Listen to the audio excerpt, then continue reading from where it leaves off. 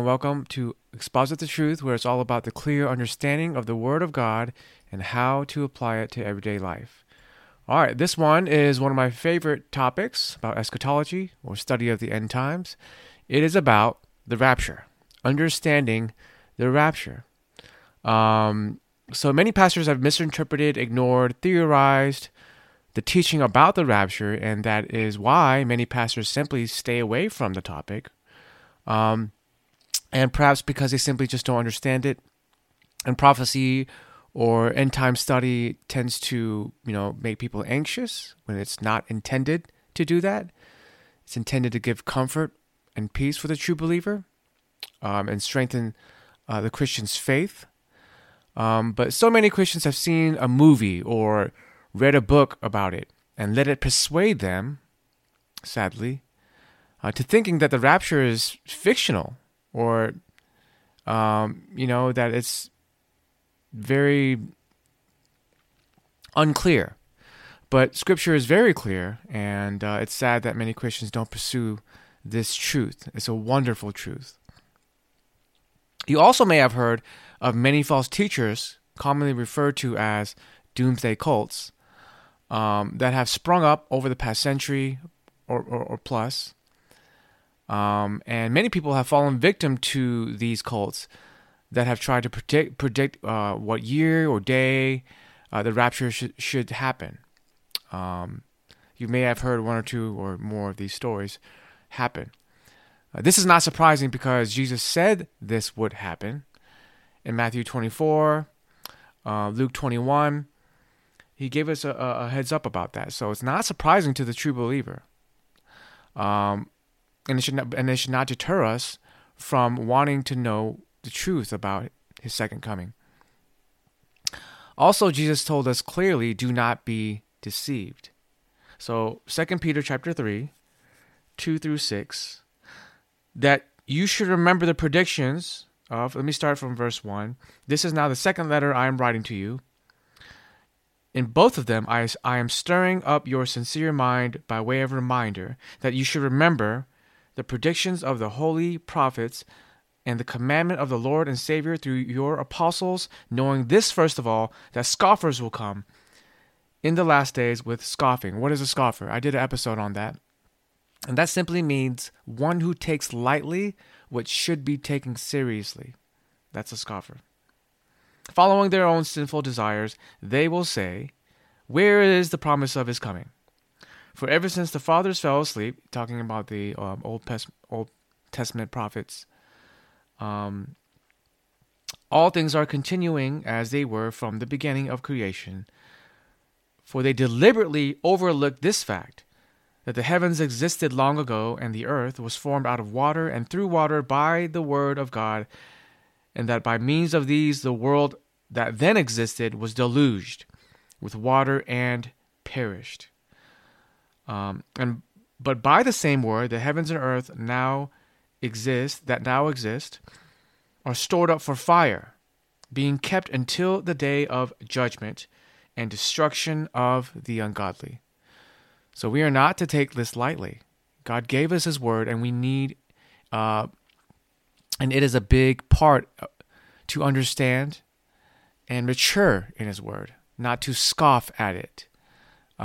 So how much of the Bible speaks about future events? How about a whopping 27%? 27% of scriptures is telling about the future events. And wow, that's a huge chunk, right? Imagine someone giving you a recipe for a gourmet cookie, but only gives you 73% of the recipe. When you taste it, is it going to taste the same? When you taste it and only knowing 73% of the recipe, will it taste the same? No, right? It will not. Will it bother you that you are not getting the same full experience of what this gourmet cookie should taste like? I'm pretty sure it will. This is why people pay for overpriced coffee or go to these places where you pay way more money, 3 times more money for, something you can get at a fraction of the price, right? Because you want that taste. It should not be different when we want to know and when we should approach the scriptures of God's word. to know the full experience of what God is telling us in His Word. And with a smartphone in your hand and internet in front of your computer, it's really no excuse to have the resources available to you. Of course, yes, level of discernment. There are many false people and levels of deceptions that we have never seen before, so we have to have discernment to filter through that. But as far as getting resources, it's at your fingertips. It literally is at your fingertips. God is not shy to hide what He has in plan for the future. In fact, not a single world religion can do what God has done through His Bible, His Word, which is to give prophecy about the future. What is different now about the understanding of the rapture? So I'm going to go into the three key questions. The where is the rapture in the Bible? When is it going to take place? And why is it going to take place? But so what is different now about understanding the rapture? So the learning, right, of it. And I'll give you two words. One I just gave you, technology, and history. History and technology. Through history, we have seen many false prophets come into the world, just as Jesus said it would happen. And so let me go ahead and read Matthew 24 about this warning.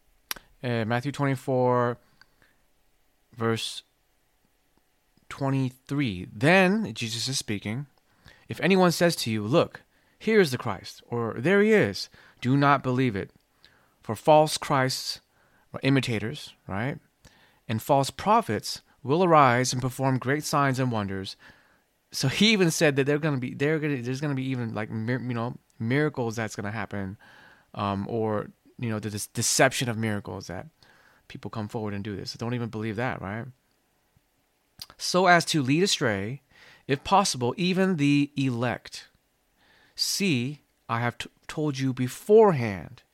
So if they say to you, look, He is in the wilderness, do not go out. If they say, look, He is in the inner rooms, do not believe it.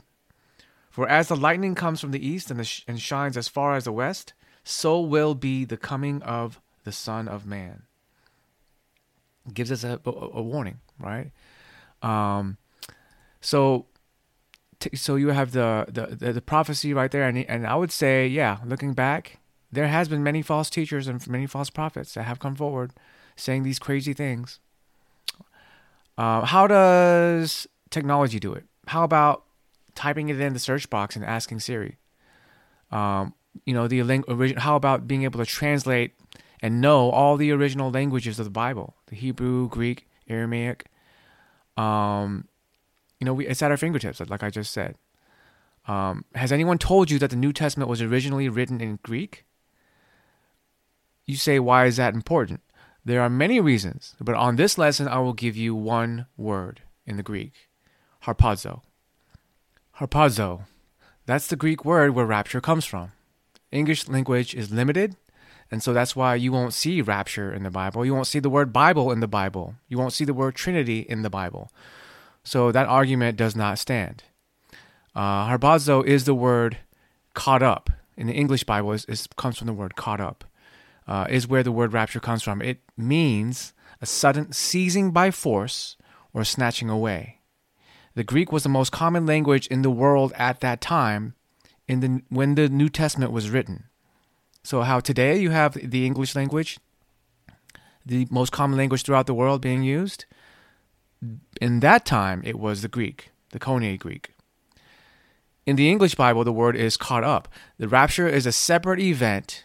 And so this is the thing about the rapture, though, that you must understand about Jesus' second coming, that the rapture is not just one event of Jesus' second coming. This is a separate event that only involves His church, which takes place before the actual return of Christ when He comes to judge the wicked people of the world.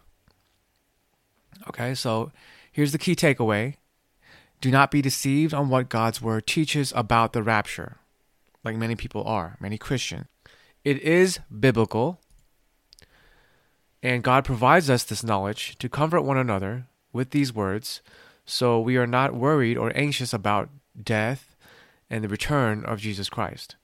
Furthermore, to have all the more urgency to spread the gospel to anyone and everyone around us, right? So that we are to always be working, never to be lazy. He never once taught us that, and this is why anybody who sets a date or a year or a month or whatever that's all a bunch of baloney, falsehood, right? Because we are to live with the expectancy that our Lord can return at any moment. It is in knowing that He can return at any moment that gives us the motivation to continue to be the salt and light of the world, to live for Him and His word and His kingdom. And it's imminent that when these things happen, it can come at any time. So we need to be ready. Always be prepared. And once again, Jesus tells us that, to be prepared, to always be prepared. All right, so first big question is, where is the rapture in the Bible? All right, so 1 Thessalonians chapter 4. 1 Thessalonians chapter 4, verses 13 through 18. But we do not want you to be uninformed, brothers, about those who are asleep, that you may not grieve as others do who have no hope. So the Thessalonian church was very worried about missing out on the second coming, right? So this is why Paul is writing to them. For since we believe that Jesus died and rose again, even so, through Jesus, God will bring with Him those who have fallen asleep. So, the Thessalonica church was worried about all the people who have already died and may have missed Christ coming back, right?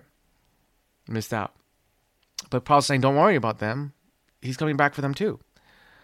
For this we declare to you by a word from the Lord, that we who are alive, who are left until the coming of the Lord, will not precede those who have fallen asleep.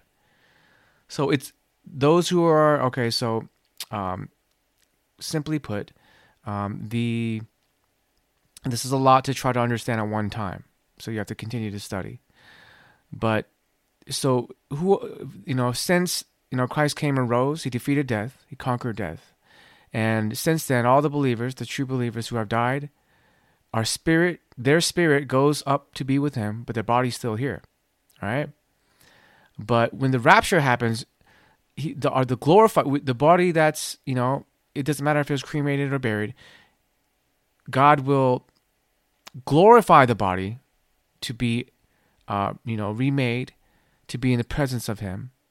And also those of us who are alive, right? You're like, this is hard to clearly understand if this is your first time hearing this. But he's saying whether, we will not precede those who have fallen asleep. Meaning, falling asleep means those who have died, but are the believers, right?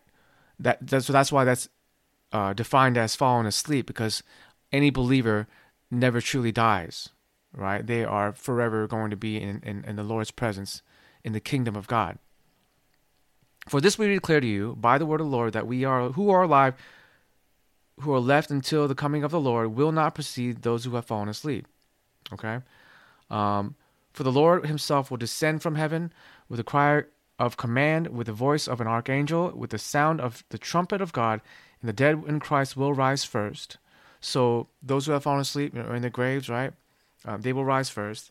Then we who are alive, right, who are still walking around, breathing, who are left, will be caught up. There's the word rapture. Together with them in the clouds to meet the Lord in the air, right? So this is a different event before the second coming, right? So we will always be with the Lord. Therefore, encourage one another with these words. All right. So 1 Corinthians 15 is the next one. Talking about how it will happen. I tell you this, brothers, flesh and blood cannot inherit the kingdom of God, nor does the perishable inherit the imperishable. Behold, I tell you a mystery. We shall not all sleep, but we shall all be changed. This is talking about getting our glorified bodies to be in the presence of Him, right? Because our sinful bodies, what we're in right now, we cannot be in the presence of Him, right? Because but this body, even though our soul, if you're born again Christian, even though your soul is new and Christ is alive in you, this body cannot be near the perfect and holy God. So He has to give us a new body, the glorified body. In a moment, so we shall not all sleep, but we shall be changed. In a moment, in the twinkling of an eye. This is talking about that event. At the last trumpet, for the trumpet will sound, and the dead will be raised imperishable, and we shall all be changed. The living and the dead, right, that are in Christ. For this perishable body must put on the imperishable, right? So we're going to be clothed in a new body, and this mortal body must put on the immortality, right? When the perishable puts on the imperishable, the mortal puts on the immortality, then shall come to pass, saying what is written. Death is swallowed up in victory. O death, where is your victory? O death, where is your sting? So that's talking about where the rapture is in the Bible, right? And there's more, but we're going to continue moving on here. So the word hapazo is used many times in the Bible, okay? It is used in Matthew 11 by taking a kingdom by force. It is used in John 10 of a wolf snatching a sheep. It is used in John 10 when Jesus says nothing can snatch us from the Father's hand. It is used in 2 Corinthians 12 when Paul was snatched up into the third heaven. It is used in Acts 8 when Philip was teleported 20 miles away right after he baptized the eunuch out of nowhere. It is used in 1 Corinthians 15 in the catching away of the church. There has already been 6 examples. So you're like, okay, well, who has been raptured? There has been 6 examples of people who have been raptured in the Bible already. Enoch, Isaiah. Elijah is probably the most relevant one or most popular one that you have heard of. When the chariot, right, comes from heaven, swoops down, right, chariot, it looks like it's on fire, comes out and just takes him up to heaven, and Elisha sees all this happen.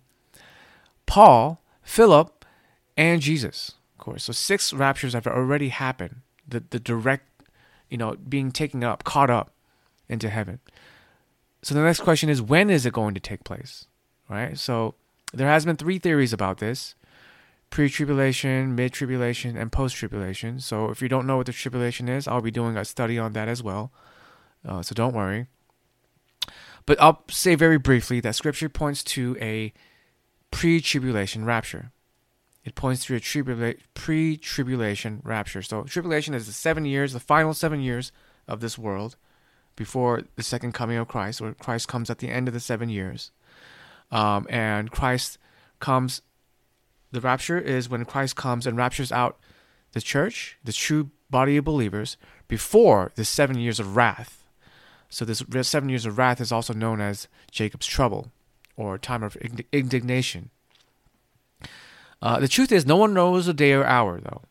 Not even the angels of heaven. So in Matthew 24, he says, not even the angels of heaven, nor the Son, but the Father only. So as he says in Matthew 24 and 36, simply put, the thief does not notify the victim before he comes, right? So it's going to come like a thief in the night, unexpectedly. All right, but to the believer, it will not be so. It will not be so like that. We'll be caught off guard. And to everyone else, they will be. But to the believer, we understand the times. We see what's going on. We have the Holy Spirit working within us. God is working with us, and He is with us. So we're not caught off guard. We pay attention to our surroundings. And thirdly, why is the rapture going to take place? Why is the rapture going to take place? So let's go to John 14, starting with the first verse. Let not your hearts be troubled. Believe in God, believe also in me. So this is Jesus speaking. In my Father's house are many rooms. If it were not so, would I have told you that I go to prepare a place for you? And if I go to prepare a place for you, I will come again and take you to myself, that where I am, you may be also. And let's go to Ephesians chapter 5. So who is this referring to? All right, who is this referring to? So Ephesians chapter 5:22, wives, submit to your husbands as to the Lord, for the husband is the head of the wife, even as Christ is the head of the church, his body, and is himself its Savior. Now, as the church submits to Christ, so also wives should submit in everything to their husbands. So what does that mean? The bride, right? The true church, the body of believers, belongs to Christ, and that who he is coming to rapture out. It will not be aliens or UFOs or some kind of unknown force. It will be the Lord Christ Jesus. So please do not be deceived. So, why is the rapture going to take place? Because Christ loves his bride. Okay? Is it loving? So ask yourself this: is it loving to beat or abuse your spouse or child to get your point across? Right. So before the tribulation happens, the 7-year tribulation is going to be the worst 7 years the world has ever seen. Okay. Many disasters, wars, famines, pestilences is going to happen during that time. Right. So is that loving to have the bride, who is the church, go through that? Christ Jesus is coming to claim his bride, and we will not put her in harm's way in the most horrific times of the tribulation that will take place. How horrific? More than half the world will die, and considering that there are 8 billion people in the world today. Just let that sink in. All right? And I'll finish with this verse in 2 Peter 2, verse 4, starting from verse 4. For if God did not despair angels when they sinned, but cast them into hell, and committed them to chains of gloomy darkness to be kept until the judgment, if he did not spare the ancient world, but preserved Noah, an herald of righteousness, with 7 others, when he brought a flood upon the world of the ungodly, if by turning cities of Sodom and Gomorrah to ashes, he condemned them to extinction, making them an example of what is going to happen to the ungodly. And if he rescued the righteous Lot, greatly distressed by the sensual conduct of the wicked, for as that righteous man lived among them day after day, he was tormenting his righteous soul over their lawless deeds that he saw and heard. Then the Lord knows how to rescue the godly from trials and keep the unrighteous under punishment until the day of judgment, and especially those who indulge in the lust of defiling passion and despise authority. So there you have, as clear as day, that God rescues the righteous before he judges the ungodly. And so in knowing this, so here's the response. In knowing this, I hope that, this brings you peace and comfort. And, if you are going to talk about this to friends and family or people around you, just, be very careful, engage, feel the tension or feedback from that person, because a lot of people get anxious, anxiety, and we all have a fear of dying and things like that. So, but as for you, if you are loving God's word, then this will bring you comfort, and you know where you are headed after you die. You know that if tomorrow you die in a car crash or a plane crash, you know where you're going, and you know that you are living for him, and you are giving him your all and living for his kingdom. Then this will bring you comfort. And so with that said, now you know a little bit more about understanding the rapture.